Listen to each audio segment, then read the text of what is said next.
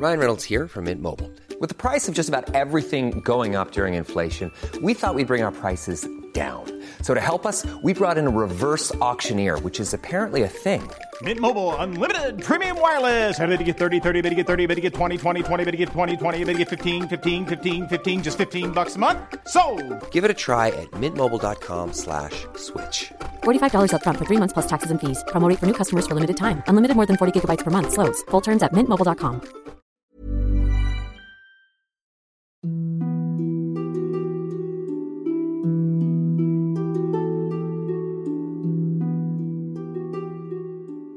And welcome back to Explorers Guild, the fortnightly podcast telling you the stories of some of the biggest and best gaming franchises out there.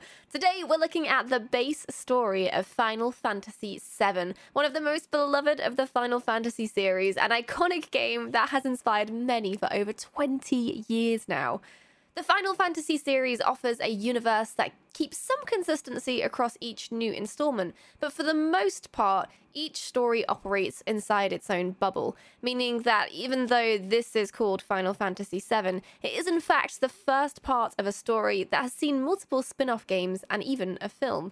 Most recently, we've seen Final Fantasy VII Remake, which faithfully recreates much of the 1997 original game, but it does have some significant differences, and only actually includes a small part of the whole original story. In this podcast, we'll be talking through the story as found in the original game, so if you've only played the remake, this will include spoilers to events that haven't quite happened yet, and this will be your only warning, so please back out now if you don't want to be spoiled. I also won't be going into too much depth about the characters and backstories that have been fleshed out in the later games of the series, just to keep things concise. Much of the story is based around the fictional city of Midgar, a vibrant and bizarre place that is home to most of the protagonists and is the base for the antagonist, the Shinra Electric Power Company. The city looks a bit like a giant pie. It's huge and rounded and sliced into sectors. Each sector has a corresponding power reactor, and each sector is split into two parts, the city and the undercity.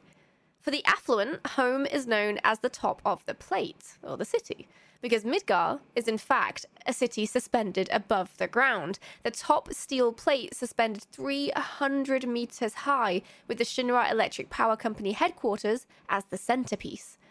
Below these monstrous steel plates are the slums, the home for those who aren't lucky enough or affluent enough to be on the surface. And as you might expect, when you live life under a giant steel plate, you don't get to see that much sunlight. The slums have artificial light in the form of giant sun lamps on the plate's underside, but the caress of real sunlight can feel very far away. And that's not to say the slums are an entirely unpleasant place to live. They're full of eccentricity and people from all walks of life trying to get by, and a whole lot of wholesome community spirit. The top plate, by comparison, is largely metropolitan. There's motorways, skyscrapers, the sort of modern institutions you'd expect to see in a large city. But outside of this expanding circular feat of engineering, the land looks barren. Nothing grows around Midgar, and there's a good reason for this. The planet in this story holds many similarities to Earth. It sits in the solar system, where the Earth would usually be, but it isn't Earth, it's Gaia, and it's suggested that the planet itself is a living organism. When any living thing on the planet dies, its lifeblood returns to the life stream, a flow of spirit energy that streams beneath the surface of the planet. It contains basically the essence of humanity, memories, emotions, and knowledge of the life forms within that they gathered during their lifetimes. And this energy heals the planet as well. If a part of the planet becomes damaged for whatever reason, the life stream will surge to fix it, similar to a white blood cell. There's also evidence that links the life stream to the concept of heaven and hell, where those of good hearts will return to the life stream and a shared consciousness to help further the planet, and those who are considered sinful don't get the same pleasure and remain alone in the afterlife. In areas where the life stream lays close to the surface, natural pools may occur. pools that are potent with potential. Potential that the Shinra Electric Company are very keen to harness. They call the pools of Lifestream Mako, and realized this Mako could be converted to other forms of energy. So they created reactors to siphon the Mako from below the surface of the planet and use that energy to construct Midgar, powering the city and bringing a new era of life sponsored by the bountiful natural energy of the planet. I mean, at least that's what they tell you. The reality is that Mako is not limitless, and as the barren lands around Midgar testify, using the life stream for anything other than what nature intended is bound to have disastrous results for the planet. Shinra are very aware of this, and have worked very hard over the years to not only cement themselves as the only electric company any town might need, but also as the de facto government and security of Midgar in the process. And they've spent a long time influencing every aspect of political and social spheres to get to the megacorporation they are today. Shinra control everything, and a successful propaganda campaign by them has the citizens of Midgar eating out of their hands, defending the usage of Mako, and bowing down to their power. Part of the reason for their absolute dominance lies in the hands of their military division, in particular their elite group of incredible trained fighters known as Soldier, all caps. Whenever something happens to disturb the corporate utopia in Midgar, Soldier are there to quietly deal with the problem, and a few of the more notable members of the force become celebrities in their own right. Kids grow up seeing Soldier and want to be revered like these heroes they hear saving the planet, and they're easily indoctrinated into Shinra's military service. Some make it all the way to the best of the best, first-class Soldier, and others are not so lucky.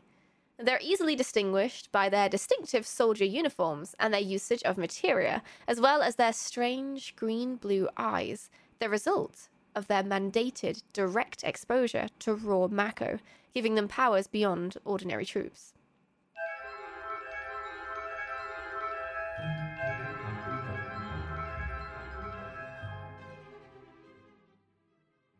Some of the pools of Mako close to the surface can erupt and form Mako springs, and sometimes this pure life stream will crystallize and form a sphere of planet energy known as materia.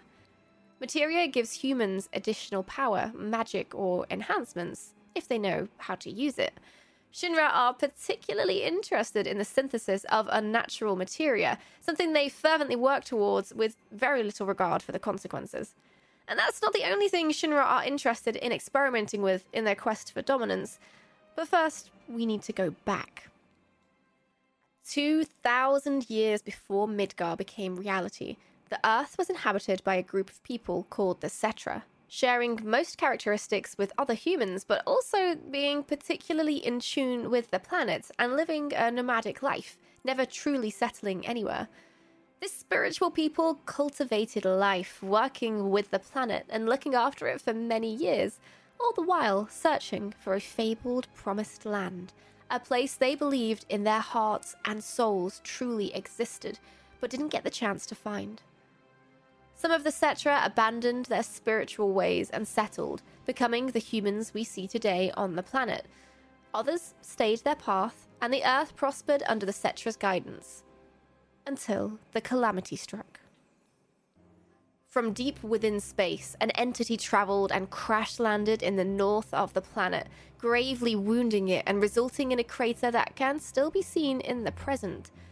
Under normal circumstances, the Cetra could band together and help heal their planet, but they didn't get the chance, for what crawled out from the wreckage was a being of intense malevolence and devastating ability who approached a nearby Cetra camp, shape-shifted to match the Cetra's form, and infected them with a virus made up of its own genetic material, mutating the defenseless Cetra into hideous monsters, and then using this method, waged its war upon Gaia. Once the Cetra understood what was happening, they tried to contain this invader, and eventually managed to band together to do so, but lost a significant amount of their population in the process. The humans who had hidden from this calamity, not any help whatsoever, ventured out once more, and with the number of Cetra on the planet dwindling, the humans spread and became dominant. The Cetra were eventually presumed extinct, and slowly, these ancients became embedded in folklore, their culture and spirituality forgotten as humanity moved on. The invader, on the other hand, lay in wait for the next 2 millennia, contained in the North Crater from which they fell, contained safely and forgotten by humanity. Until Shinra. The idea of the Cetra's promised land was one of the few pieces of information about the ancients passed down the generations, and Shinra were particularly interested in learning more.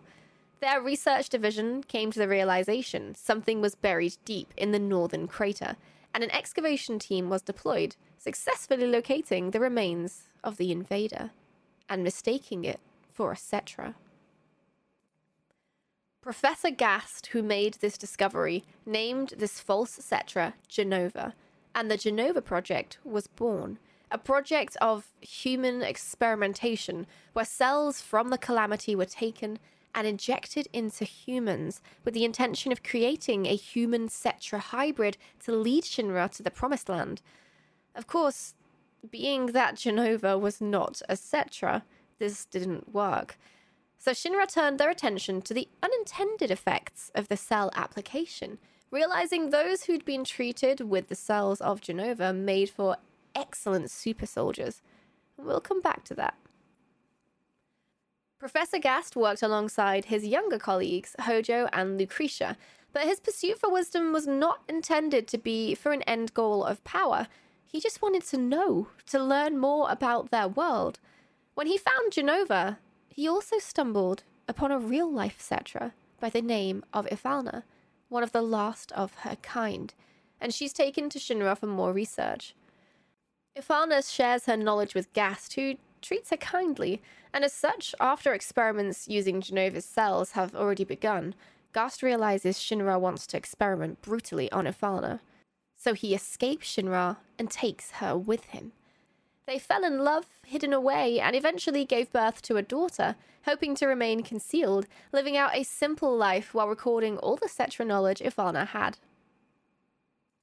Meanwhile, Gast's position of head of Shinra's science research department has been left empty, and a race for the best results begins between the scientists in the department to fill the position by showing Shinra their experiments are producing the best results. Professor Hojo's depravity on his quest for knowledge and creation is unbound. Hojo is truly what would be considered an awful mad scientist, a bad guy who will stop at nothing to succeed in his experimentations, caring not one iota for ethics. Hojo and fellow scientist Lucretia eventually married and conceived a child of their own. Their dedication to the Jenova Project and the idea of creating a super soldier of unrivaled ability, persuading them to inject Jenova cells into their unborn child, leading to the creation of what Hojo considered his greatest work yet. When the child is born, Lucretia isn't even able to see him, and emotional turmoil from the events of her past, which I might mention later, pushes her to take her own life. But the Jenova cells are inside her too, and she finds she cannot die. So she takes a self-imposed exile deep within a cave where she remains, encased in materia, alive, but not living. Hojo, on the other hand, is only concerned with his pursuit of science, and this child, named Sephiroth, propelled him to the position of head of Shinra's science research department, giving him more power than ever before and granting him oversight over the entirety of the Jenova Project. Word gets around that Gast is hidden somewhere in the north with the Cetra he'd liberated from Shinra. Hojo gathers a task force and travels up to reclaim their property, finding Gast, Ifalna, and their daughter, Aerith. Without a care for his former boss, Hojo murders Gast in front of his wife and child and steals them away to Midgar for experimentation only 20 days after Aerith's birth. And there they stay for most of Aerith's youth, trapped in a small room together where Ifalna taught Aerith everything she knew of her Cetra heritage, where Shinra seemed to treat them not well, but not too poorly either. When Aerith was 7 years old, Ifana saw an opportunity to escape their imprisonment and the inevitable experimentation Aerith would be subjected to, and ran to the slums, finding herself gravely wounded in the Sector 7 slums, where a young woman by the name of Elmyra waited daily for her husband to return from the war. In her dying breath, the Cetra begs Elmyra to look after Aerith and shelter her from Shinra, and the childless and lonely Elmyra agrees, taking Aerith to her small cottage in a unique part of the slum outskirts. Here, Aerith would grow, carefree and joyful, accepting of her place in the world and showing compassion to all living things, loved by everyone who encounters her. She has just one memento of her mother, an orb of special white materia, the only one in existence, that she keeps tied up in her hair ribbon with her always. This white materia is incredibly powerful, a gift from the planet alongside its counterpart, the black materia. White materia has the power to protect, summoning holy, which can render the full intensity of the planet to protect the life on it.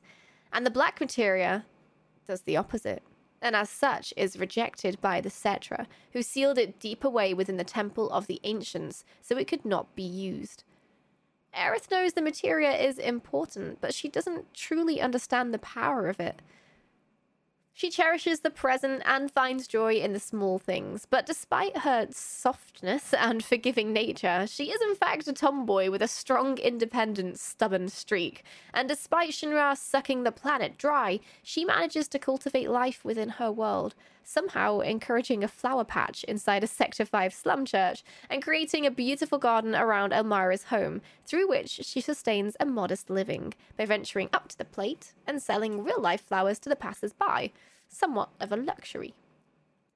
She eventually accidentally came upon a man who caught her attention rather dramatically, a soldier who fell through the roof of her church in the slums, and the two dated for a while before he mysteriously disappeared. She never really let his memory go, but, as is in her nature, saw the best in the situation and tried to move on. Shinra, of course, have not forgotten about Aerith, but she's managed to evade their grasp so far, so a special task force contracted by Shinra, known as the Turks, are commanded to check in on her regularly and attempt to kidnap her. These private investigators, namely Reno and Rude, led by Sung, are a sort of mini-intelligence agency and employ lots of the same techniques to finish their mission, and they remain a thorn in the side of Aerith, who's just trying to live her life. There are theories as to why the Turks didn't simply just kidnap Aerith and take her back to Shinra, but in the remake it's said by Elmyra that Aerith must go to them of her own accord, otherwise they wouldn't be able to use her. So we'll assume that however Aerith would be used for her knowledge of the Promised Land, it must be done so with Aerith's own free will. Back to Sephiroth. While Sephiroth did not gain powers of the Cetra, his strength and ability was beyond anything any human yet had achieved, propelling him as he grew straight into soldier first class.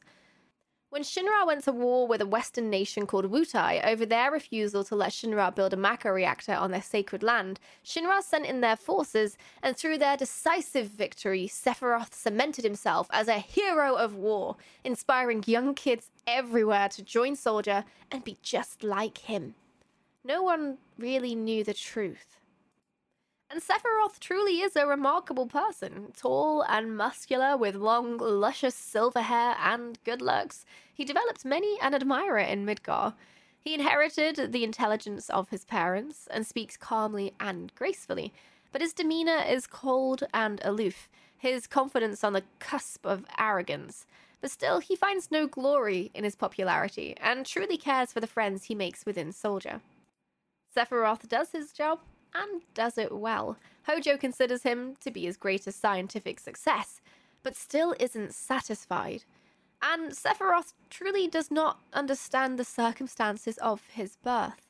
This confident, collected, and, dare I say, normal Sephiroth is unfortunately not the person we get to know as the story unfolds. So as you might imagine, with a giant megacorporation sucking up all the organic life on the planet, there are people who strongly oppose them. Their main opposition comes in the form of Avalanche, an eco-terrorist insurgent group who do everything in their power to thwart Shinra's plans and stop their reactors from sucking up Mako. They blow up reactors and share a headquarter in the Sector 7 slums, a bar for the people named Seventh Heaven. It's with Avalanche that our story really begins.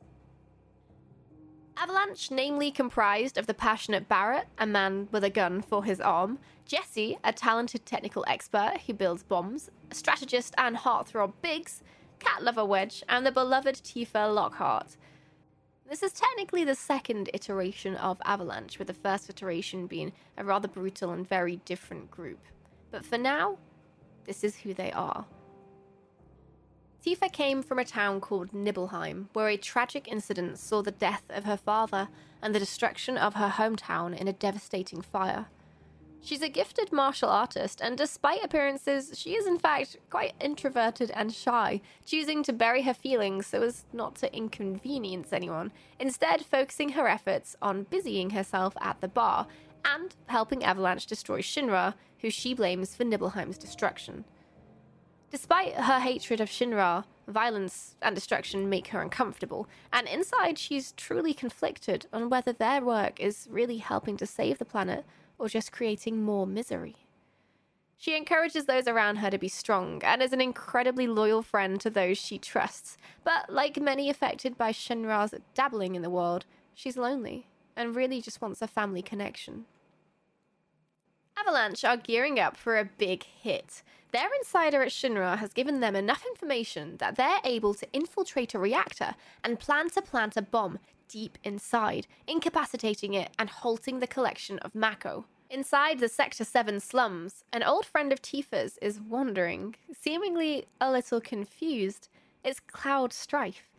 His behavior troubles Tifa, but he insists he's a former soldier first class looking for work, and he agrees to help Avalanche if they can pay him.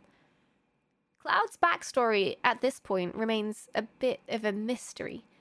Tifa remembered their old conversation years ago when they were just kids, where Tifa lamented that all the boys were leaving Nibelheim to join Soldier, and Cloud promised her that if she was in danger, he'd come and be her hero. The shy tension that bloomed between them back then is reignited as soon as they meet once more, having not seen each other for 5 years. Cloud is now a muscular, well-trained young man who, with the Mako eyes of a soldier, wielding a hefty sword, and with a real chip on his shoulder. He doesn't care for the past, he doesn't really bother thinking about it, and is only interested in completing the mission and getting paid, which, to Tifa's surprise, she finds quite hurtful. Avalanche and Cloud successfully infiltrate the reactor and set off the bomb, but not without some resistance from intense machines of war without the reactor itself. But the operation goes off successfully, and perhaps too successfully. The bomb goes off and creates an explosion far more powerful than Jesse had intended, causing significant damage and fallout to the top plate and the residents living there. It seems Shinra are watching their every move and manipulated the situation, setting off the reactor's self-destruct, perhaps to form a strong narrative of eco-terrorists trying to destroy the plate, forcing public opinion against them. Which works beautifully, as now the entirety of Midgar is on high alert against these eco-terrorists, and the public opinion is firmly in Shinra's favor. How dare these awful vagabonds try and destroy their way of life? Why are they attacking the innocent poor people on the plate? The group split as they escape the ruins of the reactor, each finding their own way back to the train that spirals down to the slums. But as Cloud tries to make his way through Midgar City inconspicuously, sort of difficult when you have a giant sword on your back and you're wearing a traditional soldier uniform, he bumps into a young flower girl who teases him and gives him a free flower, which he accepts somewhat begrudgingly before they're interrupted by Shinra troops, and she runs away, leaving him with the flower and her name. Aerith. The group reconvene at Seventh Heaven, where Cloud reunites with Tifa in an awkward exchange, and we meet Barrett's sweet young daughter Marlene, his only family. Cloud is pretty desperate for money and is very cagey about what he's been up to or how he managed to escape the clutches of Shinra when he was one of their top soldiers.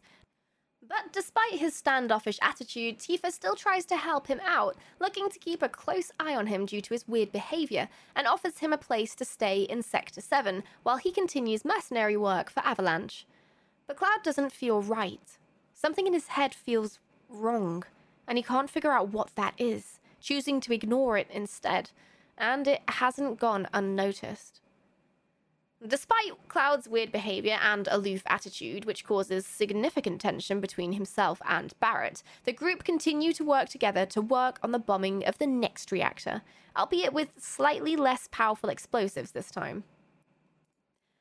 But as they access reactor number 5, they're confronted by President Shinra, who informs them of his plans to broadcast their terrorism for the world to see, and then sets an even more powerful machine than the first on them. Somewhere in the slums, there's an informant. They survive the machine and the bombing, just about, but as they escape with grappling guns, Cloud's gun breaks and sends him flying uncontrollably down into the Undercity below, where by what could only be considered divine intervention, he crashes down into the Sector 5 slums church, straight onto Aerith's magical flower patch, leaving him unconscious but unscathed, echoing the exact way Aerith met her first love. Cloud and Aerith's meeting seems bound by destiny, and though they are strangers in this moment, the connection they feel between each other is undeniable. Cloud helps Aerith fend off the Turks who've paid her a visit once more, and the ever-carefree, live-in-the-moment Aerith promises Cloud a date in return. So they wander back through the rooftops to Aerith's home in Sector 5, Aerith poking holes in Cloud's walls to try and find out who he really is underneath the standoffish exterior. When they get to the beautiful home shared by Elmyra and Aerith, a jewel in the slums, surrounded by flowers and life, they agree it's too late for Cloud to find his way home, and he should stay the night and make the journey in the morning. But when Aerith leaves to make up a guest room, Elmyra issues Cloud with a stark warning. She recognizes his eyes, the eyes of a Shinra soldier, and asks, without explanation, that he leave their home in the middle of the night without telling Aerith to never return. Cloud has no choice but to agree, and when the house falls silent, he picks up his sword and respects Elmyra's wishes. That is, until on his way back through the dark, dangerous slums to Sector 7, he hears a familiar voice, Aerith. And despite his best efforts, Aerith is pretty determined to show him through the slums she's familiar with so he can get home safely, and the two go on their way. Aerith's determination constantly surprises Cloud, who remains an enigma, but their attachment is growing. Meanwhile, Avalanche is still pondering how Shinra seem to be one step ahead of them at every turn, and they've just found a lead. Deep within the slums of Sector 6 is an area that is effectively a law unto itself, a vibrant, somewhat seedy place full of life and the kind of love you can buy for the right price. It's the kind of place you can really gain power if you know how to use people in the right ways. And one person who has really taken advantage of that philosophy goes by the name of Don Corneo, a mob boss with a penchant for women and lots of influence. It seems Shinra have twisted Corneo's arm and convinced him to put his men on the trail of Avalanche. So Tifa takes it upon herself to infiltrate Corneo's mansion and find out what he knows. Cloud catches a glimpse of Tifa as she's bundled away to the Corneo mansion, all dressed up to fool him into thinking she's after his Lothario-esque attention, and he decides she needs help. Despite seeing how ferociously handy Tifa is with her fists, Cloud feels it's in his duty to look after her, and Aerith, who's heard the stories of Corneo and his henchmen, opts to accompany him to War Market and be his guide. And this is where we see Cloud, for the first time, do something because he feels it's the right thing to do. He's acting of his own free will rather than doing something for money or favors. And this little hint of character development is really heartwarming to witness. Of course, trying to help Tifa presents problems all of its own. To access Corneo's mansion where Tifa's being held requires a bit of ingenuity. Only 3 lucky ladies are allowed to enter, and Corneo gets to choose his favorite. The solution to this is for Cloud to find a beautiful dress and enter the mansion while passing as a woman. And as it turns out, Cloud does make for an androgynous beauty, and he and Aerith are able to pass through to find Tifa. The confrontation of Corneo reveals a vital piece of information.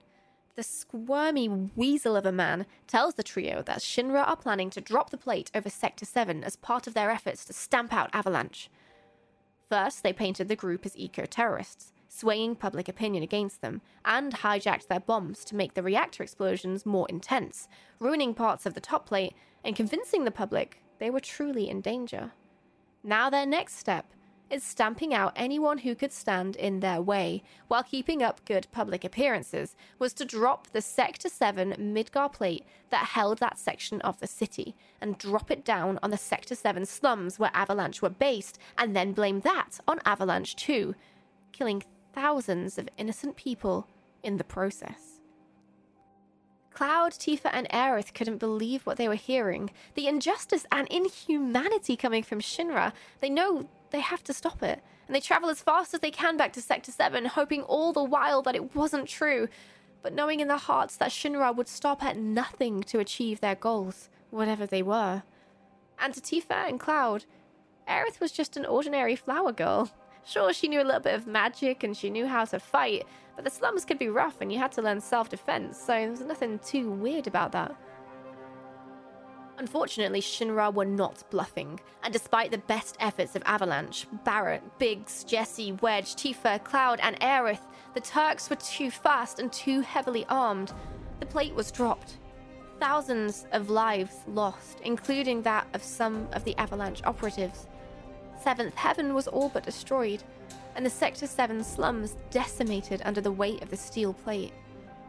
Shinra destroyed the lives of innocent Midgar citizens. And for what? The team couldn't believe this could all be to get back at Avalanche. But in the midst of everything, Aerith rushed to save Barrett's daughter Marlene. And in exchange for Marlene's freedom, Aerith was captured by the Turks and taken to Shinra headquarters. While Tifa and Barret desperately try to come to terms with everything that has happened, Cloud can only think of Aerith. When they visit Elmyra, who keeps Marlene safe, they find out the truth of Aerith's heritage. And while most on the planet think of the ancients as just a story, Elmyra knows differently. Aerith is special, and Shinra think she has what they want: the secrets to the Promised Land.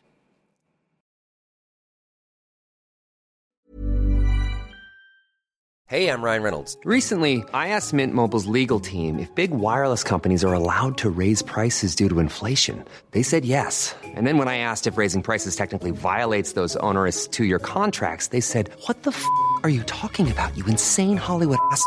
So to recap, we're cutting the price of Mint Unlimited from $30 a month to just $15 a month. Give it a try at mintmobile.com/switch. $45 up front for 3 months plus taxes and fees. Promo rate for new customers for limited time. Unlimited more than 40 gigabytes per month. Slows full terms at mintmobile.com.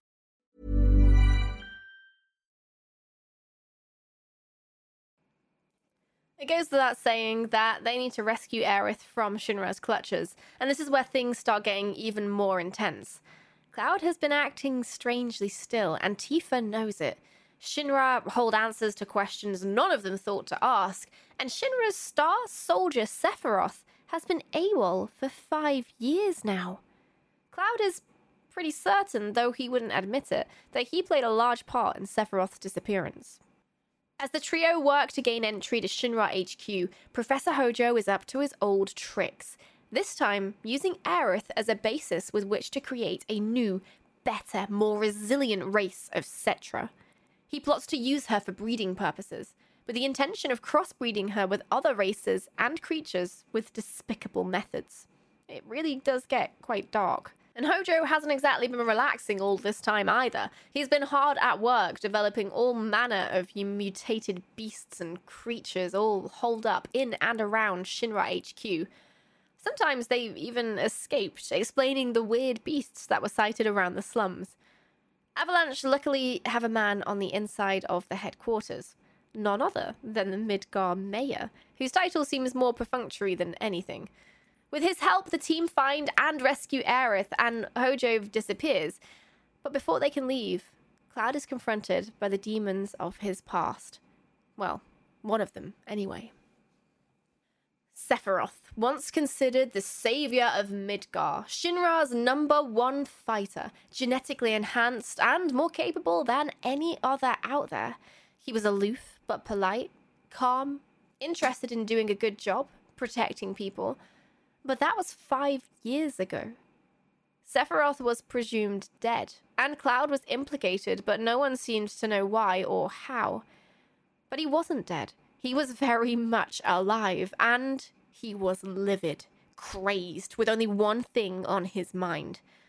Deep in the depths of Shinra's labs, Jenova lay suspended, experimented on non-stop for years and years, impotent and biding its time.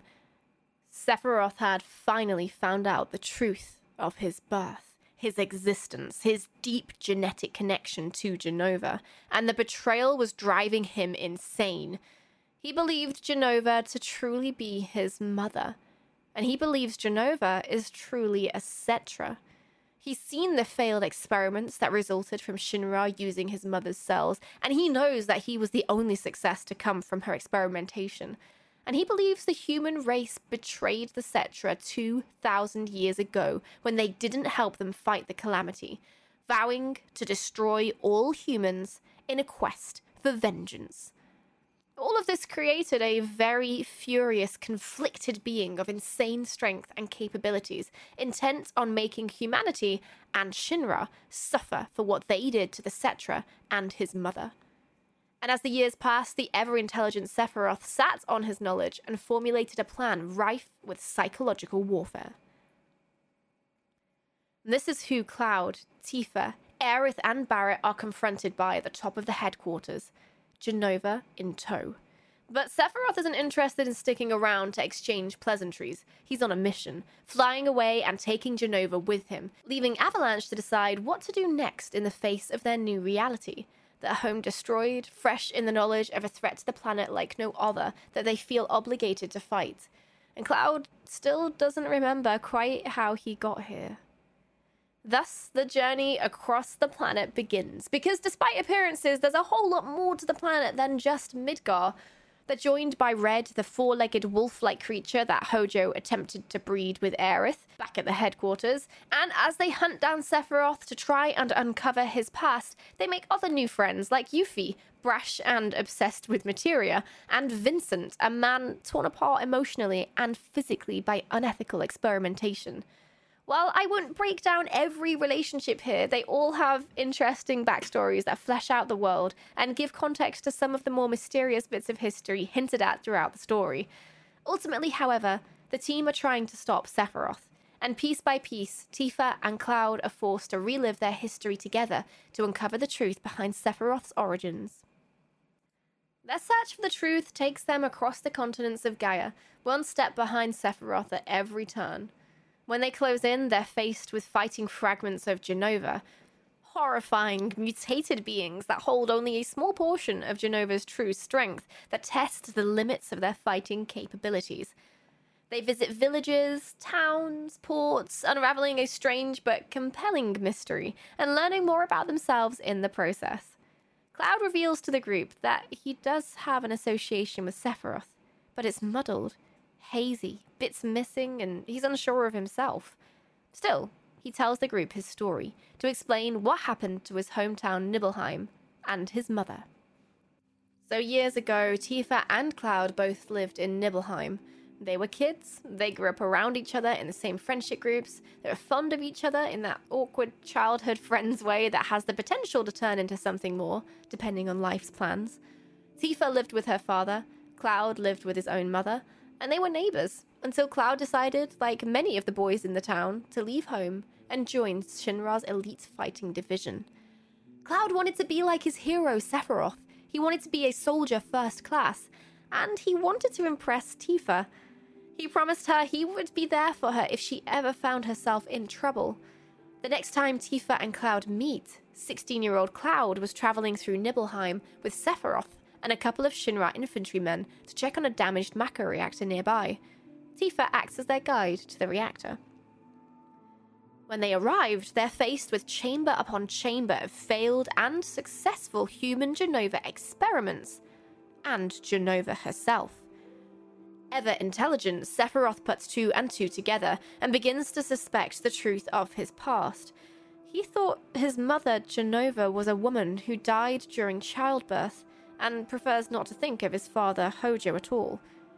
This creature, encased in the damaged Mako reactor that held the same name as his mother, combined with the fact his abilities are incredibly more powerful than any other soldier, leads Sephiroth to conclude that Jenova must be his mother and that he must be the result of a freak science experimentation. He returns to Nibelheim and takes shelter in the Shinra Manor on the outskirts, a place once known for the research done there by Shinra scientists. And when he comes back out, he is not the same man he once was. Instead, driven by insanity, induced by the realization of his origins, confirmed through his research in the manor. He thinks Jenova is his mother, that she is the Cetra, and that humanity is a curse upon the world, betrayers to the Cetra, who he must seek vengeance for. He tells Cloud all of this down in the mansion basement and leaves the manor. By the time Cloud has pursued, Nibelheim is burning, the townspeople murdered, including Cloud's mother. Sephiroth returns to the reactor to free Jenova with Cloud in pursuit, and inside the reactor, Cloud finds Tifa crouched over the body of her father, another of the now enraged Sephiroth's victims. They both confront him in Jenova's chamber, and Tifa suffers a nearly fatal blow. Sephiroth believes he is the chosen one, and Cloud knows he has to stop him. And that's all Cloud can remember. The records say he died, but there's a hole in Cloud's memory that he can't reconcile, no matter how hard he tries. And that's all they know of the situation, up until this point. For the past few years, Sephiroth was presumed dead, but suddenly he's back, calm, collected, but still just as insane as all those years before. Clearly there was still plenty to unravel. But they know one thing for sure. Nibelheim, their childhood home, was destroyed, and all their loved ones along with it. The group continue their journey through chocobo farms and forts and areas Sephiroth recently passed through, ending up in Costa del Sol, where they find Hojo sunbathing nonchalantly. When confronted, Hojo asks Cloud if he will be attending the reunion. Cloud has no idea what he means. After that, they find themselves in the hometown of Barret, North Corel, and the residents are not happy about his return. Barret did not leave this place happily. He had advocated for Shinra to build a Mako reactor in their town, to the disagreement of other townspeople, and even his best friend Dyne. The reactor would be built despite objections, and the town even began to prosper as a result, until disaster struck, and the reactor exploded. Shinra blamed the town, who had so strongly resisted the reactor's building, for the explosion, and sent their army to burn their home to the ground. Barret and his best friend Dyne are caught in the siege, Dyne falling off a precipice before Barret grabs him by the arm, desperately clinging on. But the soldiers are on the attack, getting closer and closer, shooting the cliff, until Barret's forearm is destroyed. Barret loses his arm, and his best friend falls into the abyss, presumed dead. The remaining townfolk blame Barret for everything. A little unfairly, but they've just lost everything, so they aren't exactly thinking rationally. With nothing left for him here, Barret takes Dyne's surviving daughter, Marlene, and takes up a new life in the slums of Midgar, vowing to destroy Shinra no matter the cost. And that's Barret. Marlene is not in fact his blood relative, but the adopted daughter of his deceased best friend, Barret carrying his rage and guilt around for the rest of his life, explaining his passion and dedication to stopping the Mako abuse and Shinra as a whole, and he now has a gun arm. The town of North Corel now operates as a prison, controlled by a mysterious and fearsome man.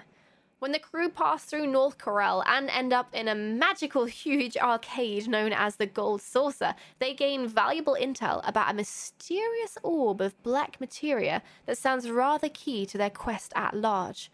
But they're besieged by small problems, namely being blamed for a massacre that occurs in one of the many squares, a massacre carried out by a man with a gun for an arm. Cloud's party is thrown into the prison with Barrett as suspect number 1, and their only way out is by winning a chocobo race. It's a strange system, but it works for them. First, they need to put on their mystery hats and figure out who committed the mass murders in the gold saucer that they have been blamed for. And the answer comes in the form of the mysterious man who has the prison under his thumb. That man being Dine, who somehow survived his fall all those years before and has a gun arm of his own. In an extra dark turn of events, the team are forced to fight Dine, who finds out Marlene is still alive, and realizing in his insanity that even though his daughter is still alive, he can never be in her life after what he's been through. He takes his own life. With the emotional whiplash that seems to be sort of common in this game, the team immediately go to take part in this ridiculous chocobo race to buy their freedom. Once freed, they head to the town of Gongaga, where they meet 2 people who tell them of their son and ask if the crew had seen him. That son was a soldier first class called Zack Fair, and both Tifa and Aerith seem to become upset when they hear his name. Cloud discovers Zack was the former boyfriend Aerith mentioned all that time ago, but Tifa's connection remains a mystery. His own parents don't seem to know where he went. The next stop on their journey is Cosmo Canyon, a place that holds much significance for Red 13, the talking wolf-like creature in their party who was freed from Shinra's labs in Midgar. Having been cagey about his origins up until now, it's revealed that this was in fact his home, and he leaves the party to reunite with his remaining family, his grandfather, Bugenhagen. Bugenhagen is a scientist with great knowledge of the planet and her spirit energy, and through him, Aerith finds out more about her heritage as an ancient. Red finds out the truth of his history and makes peace with his family, deciding to continue traveling with the crew to complete their mission of stopping Sephiroth. So they look onwards to find the next piece of the puzzle, deciding to see what's left of Nibelheim. When they finally arrive to the town Tifa and Cloud once knew as home, they're shocked to find the entire town fully rebuilt, an exact replica of how they remembered it from 6 years ago, complete with imposters masquerading as the villagers that perished in the fire, and the town littered in what seemed to be broken clones of Sephiroth, mulling about, harmless but quite creepy.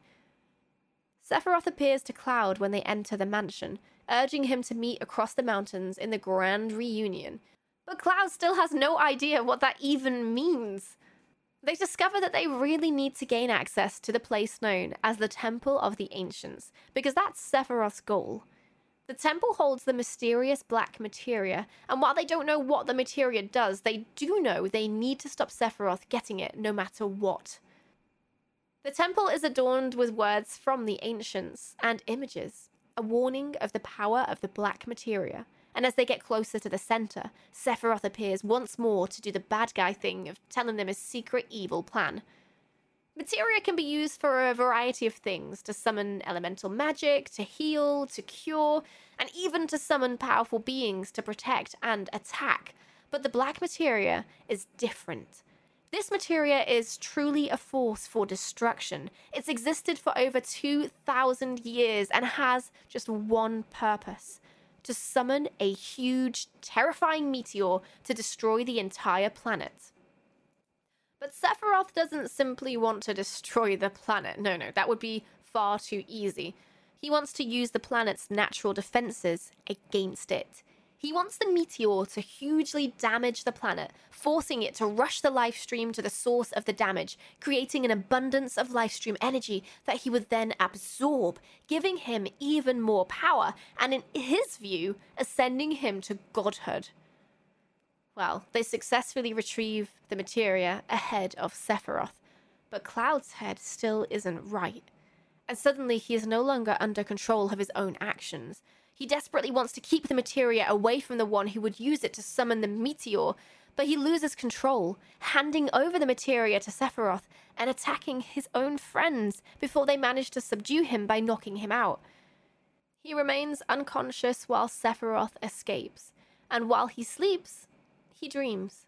He dreams of Aerith, who tells him that she knows only she can stop Sephiroth. She knows and she's accepted her fate, and she'll be leaving to the Forgotten City to fulfill her destiny. When Cloud awakens, Aerith is missing, and he realizes it was not just a dream. They race to the Forgotten City to help Aerith. They find her, knelt, praying at the altar underground, serene and at peace, alone. They approach, and suddenly Cloud's mind is no longer his own once again. He's overcome with the irresistible urge to draw his sword and attack Aerith, and once more his friends intervene, stopping him just before he does the unthinkable. And as his mind returns, a figure descends from above, clad in black leather, with long white hair. Sephiroth carefully and deliberately impales Aerith with his Masamune sword before disappearing. It's one of the most devastating moments in gaming history. It happens so deliberately and yet so suddenly, and there's not much time to grieve because Sephiroth is still at large and time is of the essence. Still, they lay her body in the lake, allowing her to return to the Lifestream and the planet she so cared for. What began as small moments of weakness and uncertainty have devolved into Sephiroth fully gaining control over Cloud's mind for moments at a time, and Aerith's death further destabilized Cloud, his inexplicable connection to her leaving him heartbroken and confused. They have to continue on. Despite how demoralizing and devastating her death was, she was so at peace when it happened. Almost as if she accepted this inevitability and knew that her death would be essential, even if it didn't feel that way to the team. They know they'll find Sephiroth awaiting them at the site of his reunion, and have no choice but to chase him there, all the way up to the North Crater, the site of the original crash landing of Jenova, rich with the Lifestream that seeks to heal the planet. Shinra are also hot on the trail of Sephiroth, and when they all converge deep in the crater, Cloud learns part of the devastating truth to the gap in his memory. This reunion that Sephiroth was so obsessed with, Hojo tells Cloud, was in fact a reunion of Jenova's cells, all the cells that had been taken from its body, seeking to come together and be reunited once more, returning her to her former strength.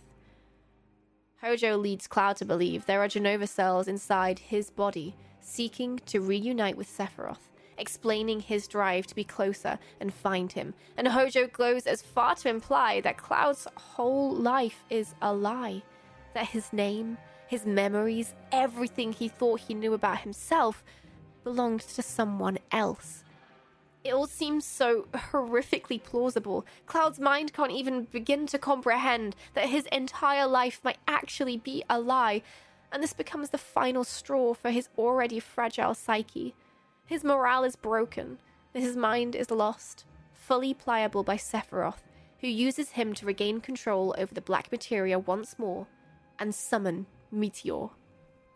It's also worth noting that up until this point, the Sephiroth we've seen around Gaia wasn't actually Sephiroth at all, but an avatar, Jenova's body made in Sephiroth's image, with his true body lying in store at this crater, which he now inhabits once more from this point onwards. Meteor is summoned. The countdown to the planet's destruction begins. The crater begins to shake. While everyone scrambles to escape, the broken Cloud Strife falls helplessly down into the Lifestream. 1 week later, the scene is bleak. In an act of self-defense, the planet has created various weapons to attack against mortal threats. These weapons don't really discriminate either. They will attack what seems to be bad for the planet. It's theorized that the weapons consider humanity a threat equal to what humanity is currently fighting against. And with Shinra's acts against Mako and the Lifestream, it's safe to say humanity on the whole were not the good guys in this story. But these weapons rose from the earth to protect it, and now Avalanche and Shinra have 2 times the problems to deal with. A week after they've left the crater, Cloud washes up on the shores of a hot spring town named Mideel, an area where the Lifestream flows close to the surface. That amount of exposure to Mako is dangerous, deadly even to anyone, causing Mako poisoning, affecting the mind. Heavy exposure to the very souls of the beings of the planet, their memories, their sensations, experiences, everything that makes life, can break a person's mind. Cloud's mind was already pretty far gone, but the doctors of Mideel care for him in a vegetative state, and later incoherent state, and Tifa finds him there. Before they can really help, Mideel is shook by strong earthquakes. The town begins to break apart, and Tifa and Cloud both are flung once more into the depths of the life stream, but ending up this time in the depths of Cloud's subconscious. Here's where things become a bit clearer. Tifa meets the true Cloud, buried deep in his own subconscious, the young friend she once knew before he headed off to join Soldier. They're forced to confront their true feelings while uncovering the truth of his past, and it's not a pretty story, but it's not quite the story Hojo tried to spin either. This is the truth of Cloud's past. When Tifa and Cloud were both 9 years old, living in Nibelheim, Cloud lost his father when he was young, and he wasn't a popular child growing up. He internalized his lack of friends and eventually decided he must just be better than the other kids and he didn't need them. But he still liked his neighbor Tifa, and they just weren't the close friends he thought they were. Tifa's mother died suddenly, and the young Tifa mistakenly thought she'd be able to see her mother again if she took the dangerous pathway across a mountain canyon. Cloud followed her and tried to convince her to stop when all her friends left her. And when the two were alone together, Tifa made a misstep. Cloud tried to catch her, but they both ended up falling from quite a height, gravely wounding Tifa, while Cloud managed to escape, relatively unscathed. Cloud was blamed for everything. Tifa wasn't allowed to talk to him, and Cloud became angry and resentful, misunderstood and lonely. He still desperately wanted to impress Tifa, and when he decided to join Soldier, he asked her to meet him atop a water tower to tell her, promising to save her if she ever found herself in trouble. This was one of the only true memories of their past that the two shared. But Cloud never made it to Soldier. Despite his best efforts, he was rejected, instead becoming a mere Shinra infantryman, leaving him embarrassed and dejected. He doesn't bother writing home, not wanting to tell everyone of his failure. But despite everything, Cloud wasn't a bad fighter at all, and it still showed strong proficiency. Aged 16, Cloud is assigned to Protection Detail. He's to accompany 2 Soldier First Class to Nibelheim to investigate a faulty reactor. But of course, he doesn't dare show his identity and let the townspeople see how much of a failure he really was. He wears his helmet, and no one is any the wiser. Sephiroth goes to the reactor, much like Cloud remembered, but it wasn't Cloud accompanying him or confronting him. It was Zack Fair. Sephiroth sets Nibelheim aflame, and Cloud, seeing his childhood home burning, rushes to the reactor, finding a gravely wounded Tifa and an almost dead Zack, whose Buster Sword he takes, and catching Sephiroth off guard, manages to strike a blow. Sephiroth impales Cloud, but all the rage and embarrassment and desperation mounts inside Cloud, and he manages to push through his pain and hurl Sephiroth into the Mako pit below them, and then collapses, unconscious. Cloud, Zack, and Tifa survive.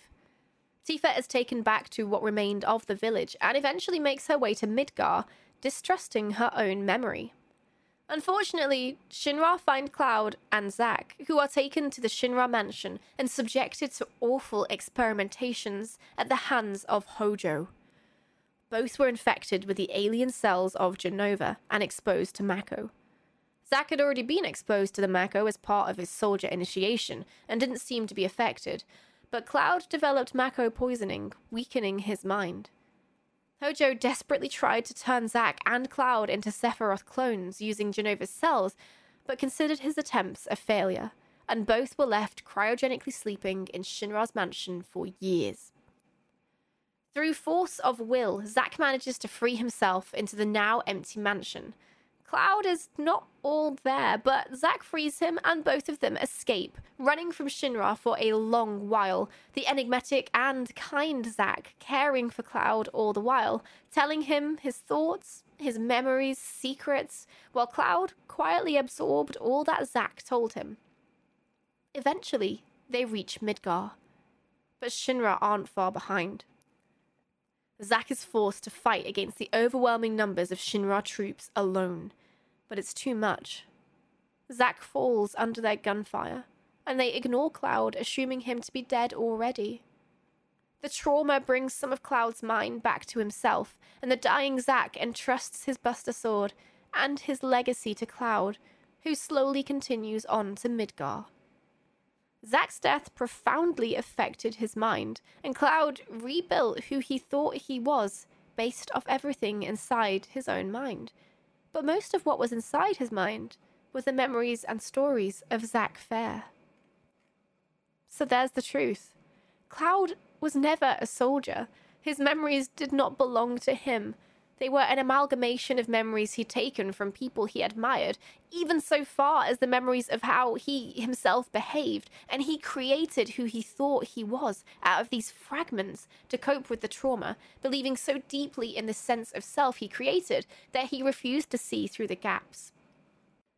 Arguably, the connection between Cloud and Aerith was due to her love of Zack Fair, and Cloud, having used much of Zack's memories and mannerisms to form his new self, reminded her so strongly of him that it created an innate, unexplainable bond. This is what Tifa and Cloud discovered deep within Cloud's subconscious. Tifa, a kind, healing soul, encourages Cloud to believe in who he really is, in who he's become, to find himself once more, and piece by piece they manage to restore Cloud's mind. When they resurface from the life stream, Cloud is subtly different. The years of anger and resentment twisted and tangled inside him are being undone, but they're replaced by grief and rage at his inability to save Zack or Aerith. For now, pressing matters await. Midgar is under siege by the Diamond planetary defense weapon, presumably because of the Mako reactors. Sephiroth has a protective energy barrier around the North Crater where he's still residing, and the meteor is descending. Shinra used their Mako cannon, named the Sister Ray, to destroy the barrier at the North Crater, and the weapon in the process. Hojo wants to relaunch the Sister Ray, but doing so would destroy Midgar, so Avalanche prioritized dealing with him. Running out of subjects to experiment on, Hojo had actually turned to injecting himself with Jenova cells, and Cloud and the gang were forced to defeat the mutated version of himself that he'd become, learning at the same time that he was Sephiroth's real father. Finally, Sephiroth awaits. In an epic battle, Cloud and his party of Tifa, Barret, Yuffie, Vincent, Cid, and Katsith must face the full wrath of Jenova in all her mutated terribleness, a feat the powerful Cetra themselves had struggled with. And when they succeeded, they had to contend with the full fury of an empowered Sephiroth, godlike and supremely dangerous. Cloud pulls every single ounce of his strength together to deal the final blow in an incredible showdown, but the defeat of his physical form was not enough, and Cloud had to enter the livestream once more, mentally, to defeat Sephiroth's very mind, lest it taint the livestream. And finally, as the meteor descends, the truth of Aerith's intentions become apparent. The counterpart to the black materia, the white materia, Holy, had been passed down through the Cetra, finally arriving through Aerith's mother and to Aerith when she passed away in front of the Sector 5 slum train station years ago. The Holy was the only thing that could truly counteract the might of the meteor, and as Cloud surfaced on the flying ship Highwind from defeating Sephiroth, the meteor and the power of the Lifestream surfacing and wrapping around the planet connected, driving the meteor back and finally destroying it. And that was the end of Final Fantasy VII. In the film Advent Children, we see an imagining of the future where Mako is no longer used as an energy source, a world attempting to rebuild itself, but the fragmental effects of Jenova and Sephiroth are still felt keenly. There are spin-off games, comics, bugs, and more that all flesh out the story vastly, and things happen a little differently in the recent remake, so it will be interesting to see if the core story of the original game holds true, or if there'll be changes made over 23 years after the original's release. I'm sorry if I skimmed over your favourite parts or characters. I'd have loved to go into more detail on people like Vincent and Yuffie, and I especially left out Cat Sith, because trying to explain an animatronic puppet controlled by a Shinra employee who was set out to spy on Cloud & Co, but ended up joining their crew and almost becoming somewhat sentient it's a little bit far-fetched. That's a joke, because the story is, of course, incredibly fantastical. And honestly, when I started it, I had no idea the twists and turns I was letting myself in for. And once again, sorry if I got anything wrong or rushed over any important bits, but hopefully you got the gist of the story enough to pique your interest and give you an understanding of the basics if you ever get into a conversation about this iconic game and its characters. Thank you for listening to Explorers Guild. Feel free to leave us a follow on Twitter at ExplorersCast. We're at the end of Season 1 here, but I'll be back soon with Season 2, so let me know if you have any feedback on this season. Thank you so much for listening. We'll see you next time. Bye!